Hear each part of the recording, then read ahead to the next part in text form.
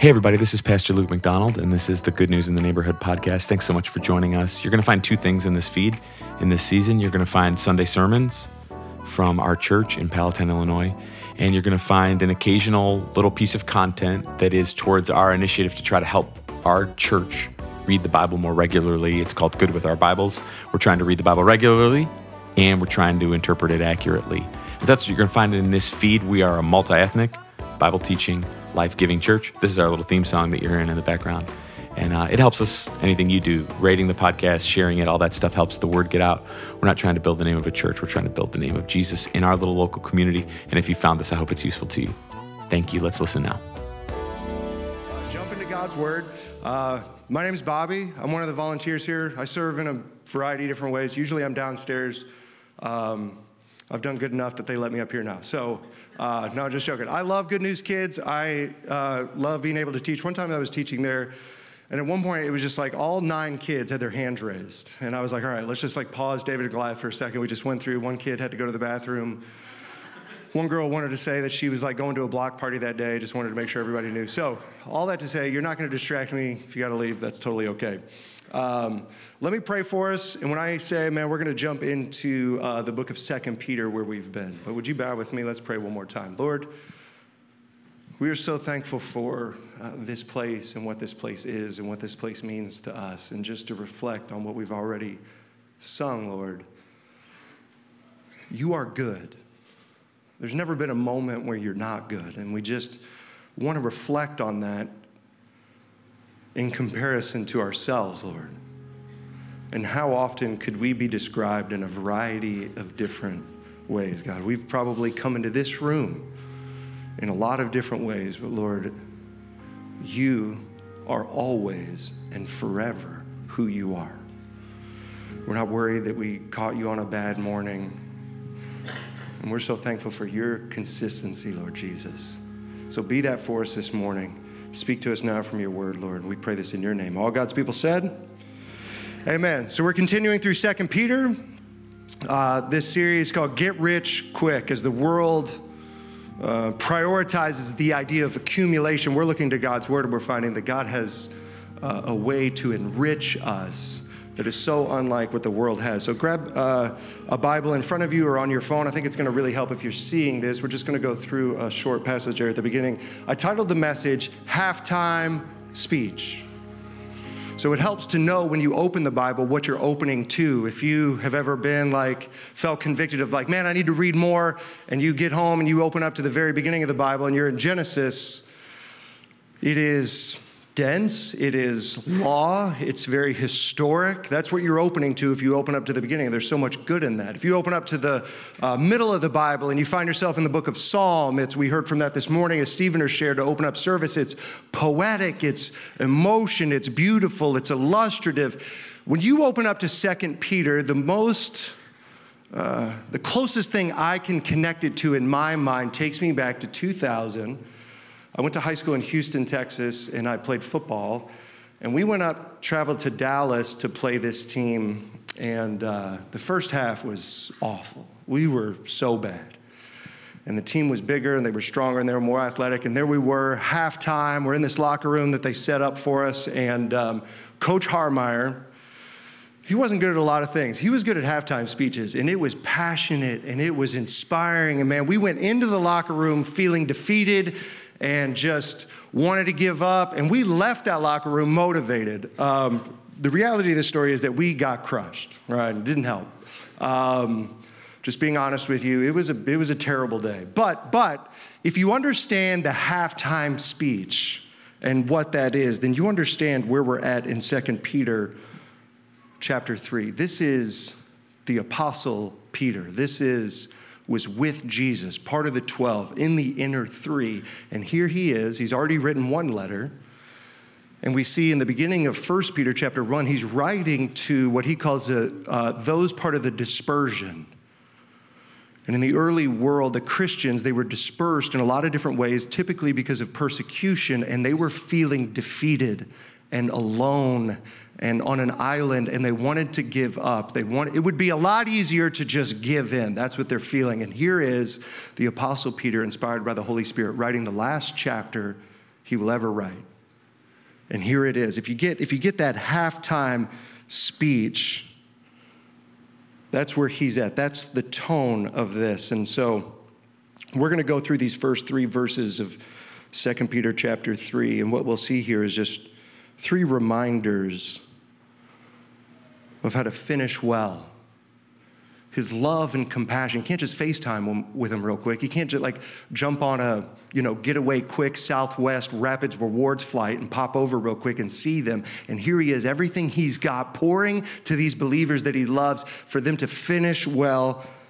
And here's the first one. You could jot this down. Anchor yourself with a position of vulnerability.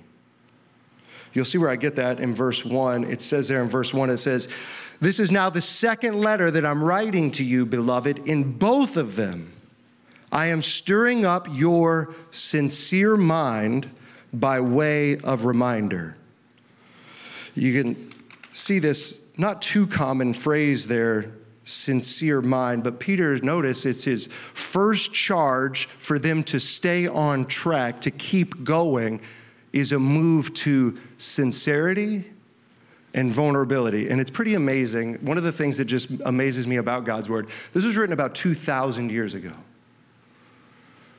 And it's fairly incredible that we don't dress like them, we don't talk like them, they never had a Twitter account, never saw a screen, and yet the struggle is the same of trying to convince everyone and even God, I'm okay, I got it.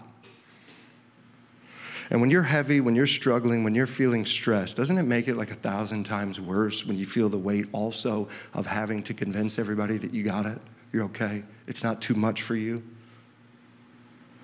And I hope that if you're in that place, that you're able to just hear it so clearly here. You don't have to do that here. If we're going to get to the place where you're not doing that out there, we for sure can't do that here. And mostly, it's imperative that we don't do that. So Peter here, even before he gets to here's some things to do so that you stay strong, so that you have the strength to continue, so that you can finish well, before he gets to the doing thing, he says, I'm stirring up your sincere mind.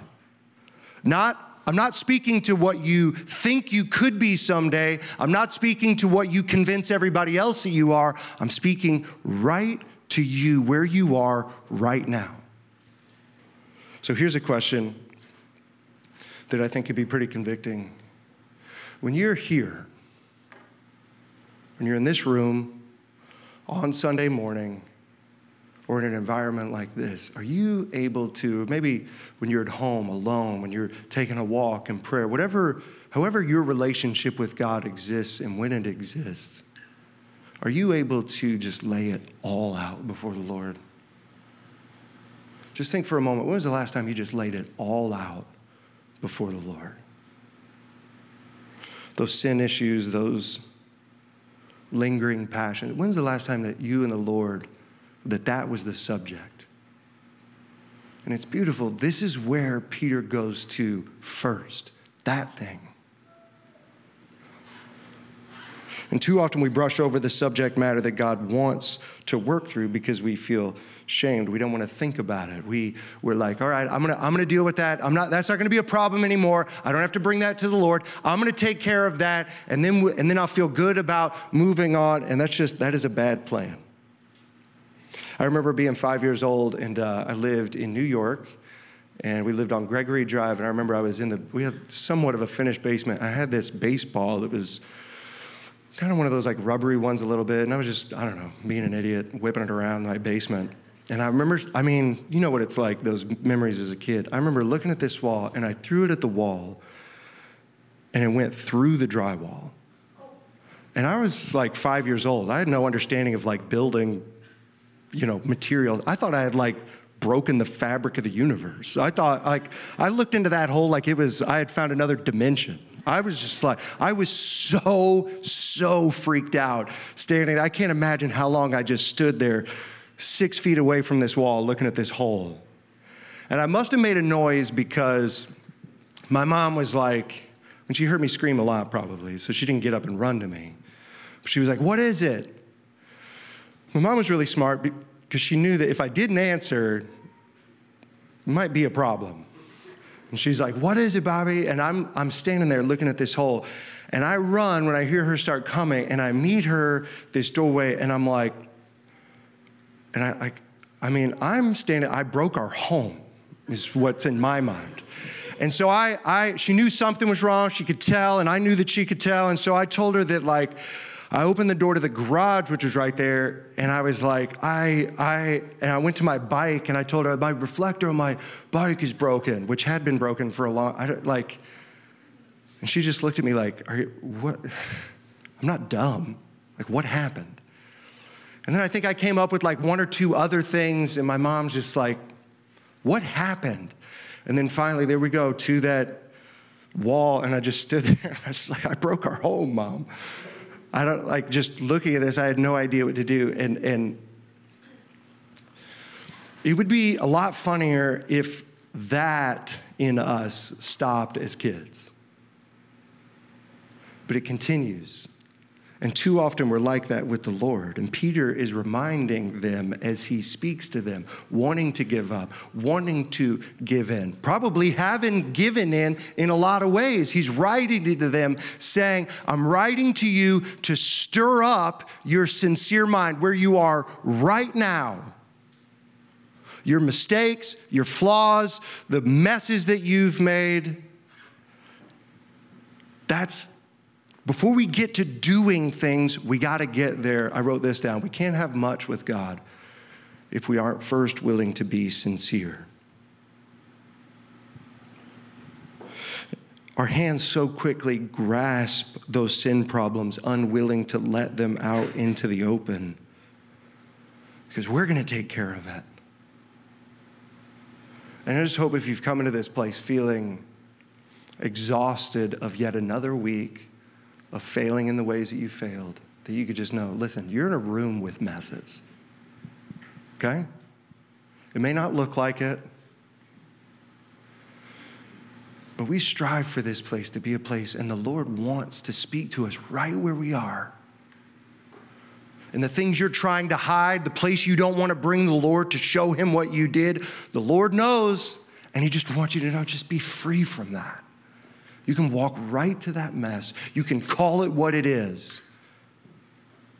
And just like what we sang this morning, he is good. It's beautiful that Peter brings him to that place. I'm writing to you to stir up your sincere mind. And the halftime speech continues. First, it's let's get real. Okay?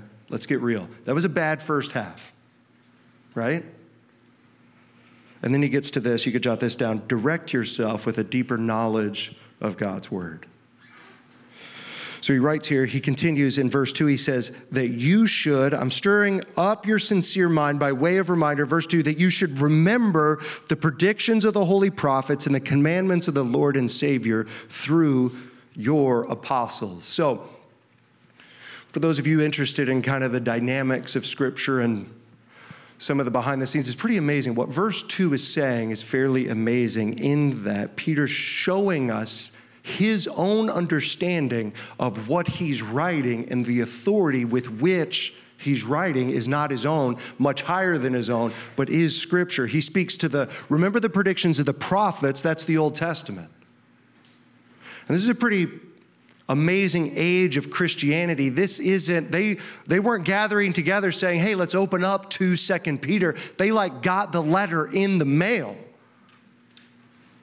This is the creation of Scripture. So he speaks, remember the predictions of the holy prophets, that's the Old Testament, and the commandment of the Lord and Savior through your apostles. The word apostle is something that we wouldn't use anymore. Now, there are some circles of believers who use the word apostle, and we don't like getting fights about it, but we would hold to the tradition that an apostle is someone who saw the risen Lord and was commissioned by them. And they moved with a power and with authority to prove their authority was not their own, but was from the Lord. And Peter was a part of this, and Paul was an apostle, and they're writing Scripture inspired by the Holy Spirit.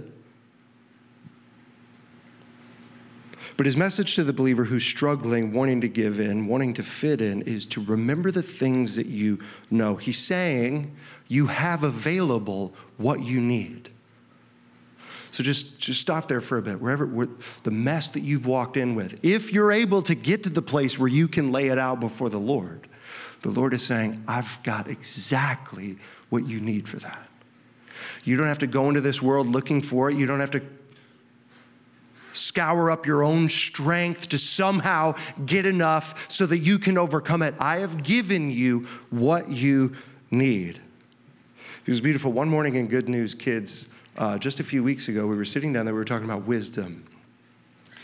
And a lot of times I'll be like, so what do you think of when you think of the word wisdom? And it's awesome to hear the crazy stuff that kids say down there. And they were like, is smart and intelligent and stuff. So we played this game. If the stove is hot, what would wisdom say? And they're like, don't touch it.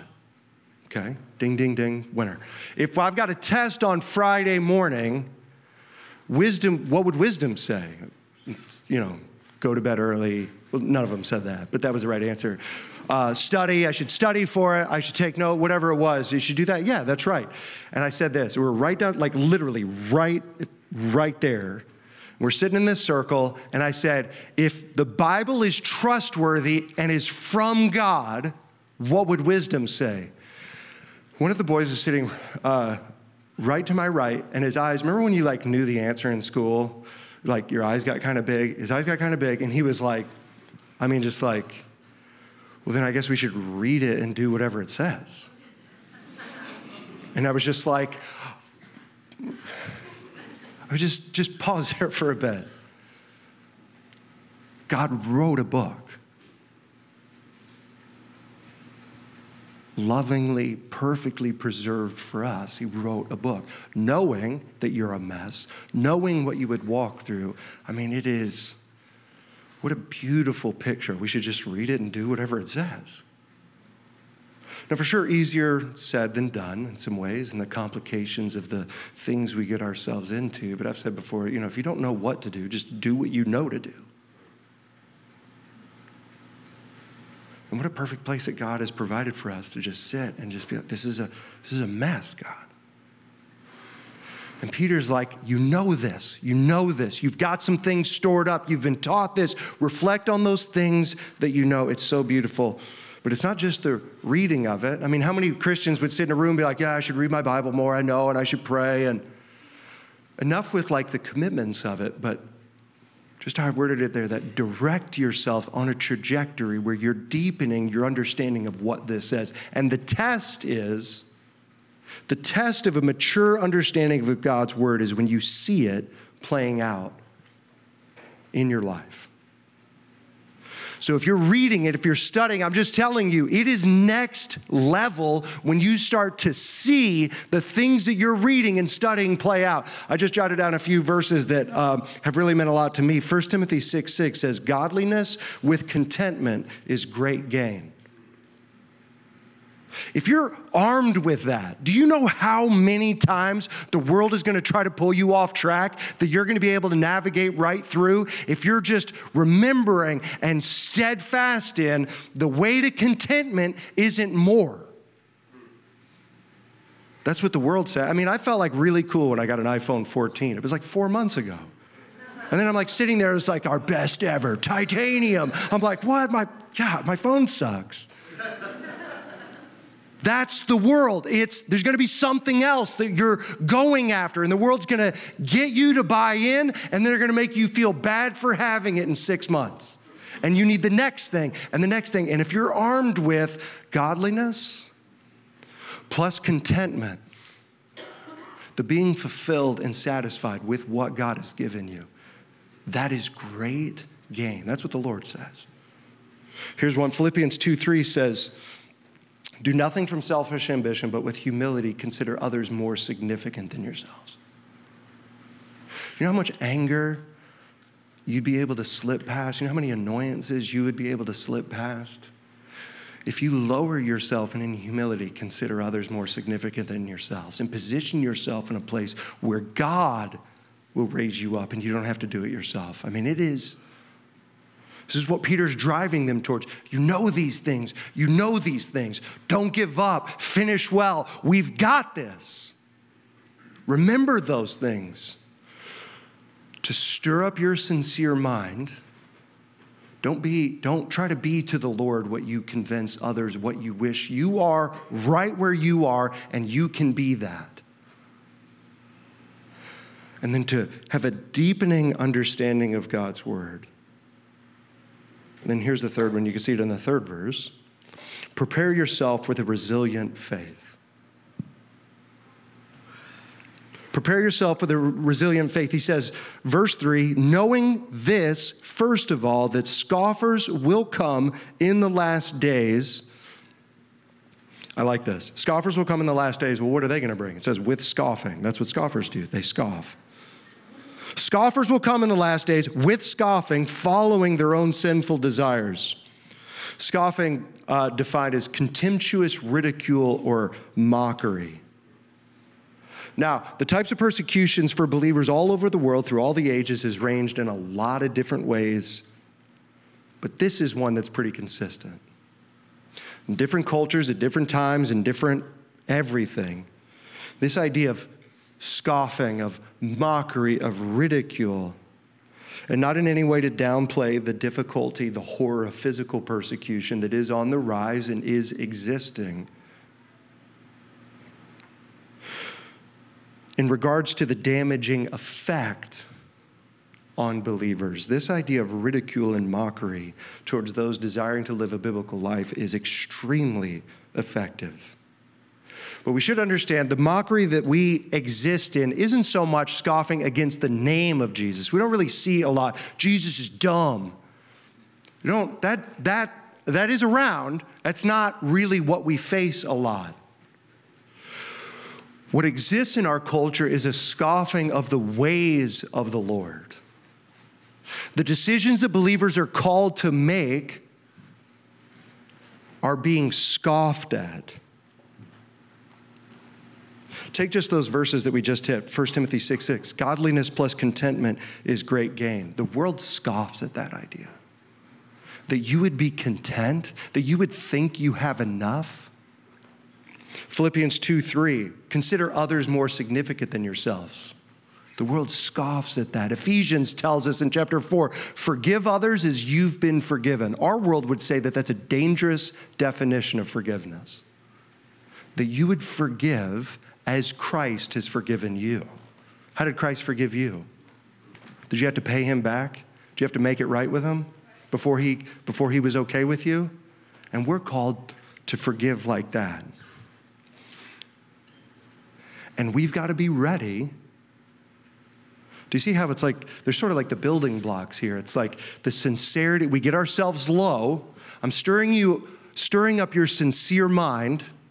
If you can get to a place where you're humble before the Lord, where you're vulnerable, where your mess is just laid out before the Lord, and then step into a deepening understanding of what God's response to those things are, what is created in you is a resilient faith that can go out into a scoffing world. It's so beautiful, this halftime speech, and it's so much better than Coach Harmeyer's back in 2000. But I do want to close with just this understanding of looking at this. The illustration of a halftime speech I do believe it gets the tone right of what 2 Peter chapter 3. We'll get into next week, all the ways in which the world is scoffing and what they're saying. But the idea of the halftime speech is helpful in tone and purpose, but there's one part of that illustration that is drastically, drastically lacking. Coach Harmeyer gave us that halftime speech, and we were fired up and we were ready to go, but I had to go out on the field by myself. Coach Harmeyer gave the speech, and then, I don't know, he wasn't wearing pads. And that probably made it a lot easier for him to be motivated. If I had given the halftime speech, I would have been like, y'all, I don't know, y'all want to go home? This stinks. We're going to lose, y'all. And how beautiful is it that the Spirit of the Lord and His Word isn't to inspire us and motivate us and then be like, all right, y'all, see you next week. He goes with us. When Jesus gave his great commission, he ends it with, and I am with you till the end of the age. He is with us. He is with us. Would you stand with me? I'm going to pray over us, and we're going to close with this song that we sang. But the idea here is in sincerity, when I lay myself down before the Lord, when I lay out my mess, we're just going to have practical application. Step one, right here, right now. Here's the good news. If you don't want to do it, don't do it. I'm not going to ask you. No one's going to ask you. But I just want to emphatically urge you, right? Maybe it's been quite some time before you've had a sincere moment with the Lord, but that you could just be where you are and just lay your mess out before the Lord. Just call it. You don't have to say it out loud, but just in your mind, just speak it out to the Lord. Lord, this is me. This is where I'm at. This is what I'm still struggling with. This is what I'm still embarrassed to admit, God. This is still where I am. And just watch what the Holy Spirit speaks to you in that moment. And when you lay yourself down, when you humble yourself, when you take yourself out of, no, I'm good. When you just say to the Lord, I'm a mess, you see magnified his goodness, his generation after generation after generation goodness. Lord Jesus, we're going to sing this to you, God, and I pray that the prayers in this room would be ones of sincerity, God, that you would just find us, not ashamed, not running from our messes, but laying them out before you, because Jesus, they are paid for. They are covered by your blood. And God, as we lay out who we are and what we're struggling with and what we're falling over still, God, we look upon your goodness and your mercy and your grace and your strength. And Lord Jesus, you are good. So just here in this place, hear the whispers of our hearts just speaking this truth, God. God, we're a mess, but you are good. And we thank you, Lord. This has been the Good News in the Neighborhood podcast. Thank you so much for listening. I hope you've enjoyed the song. I hope it's been helpful to you. We'll see you again soon. This is Good News.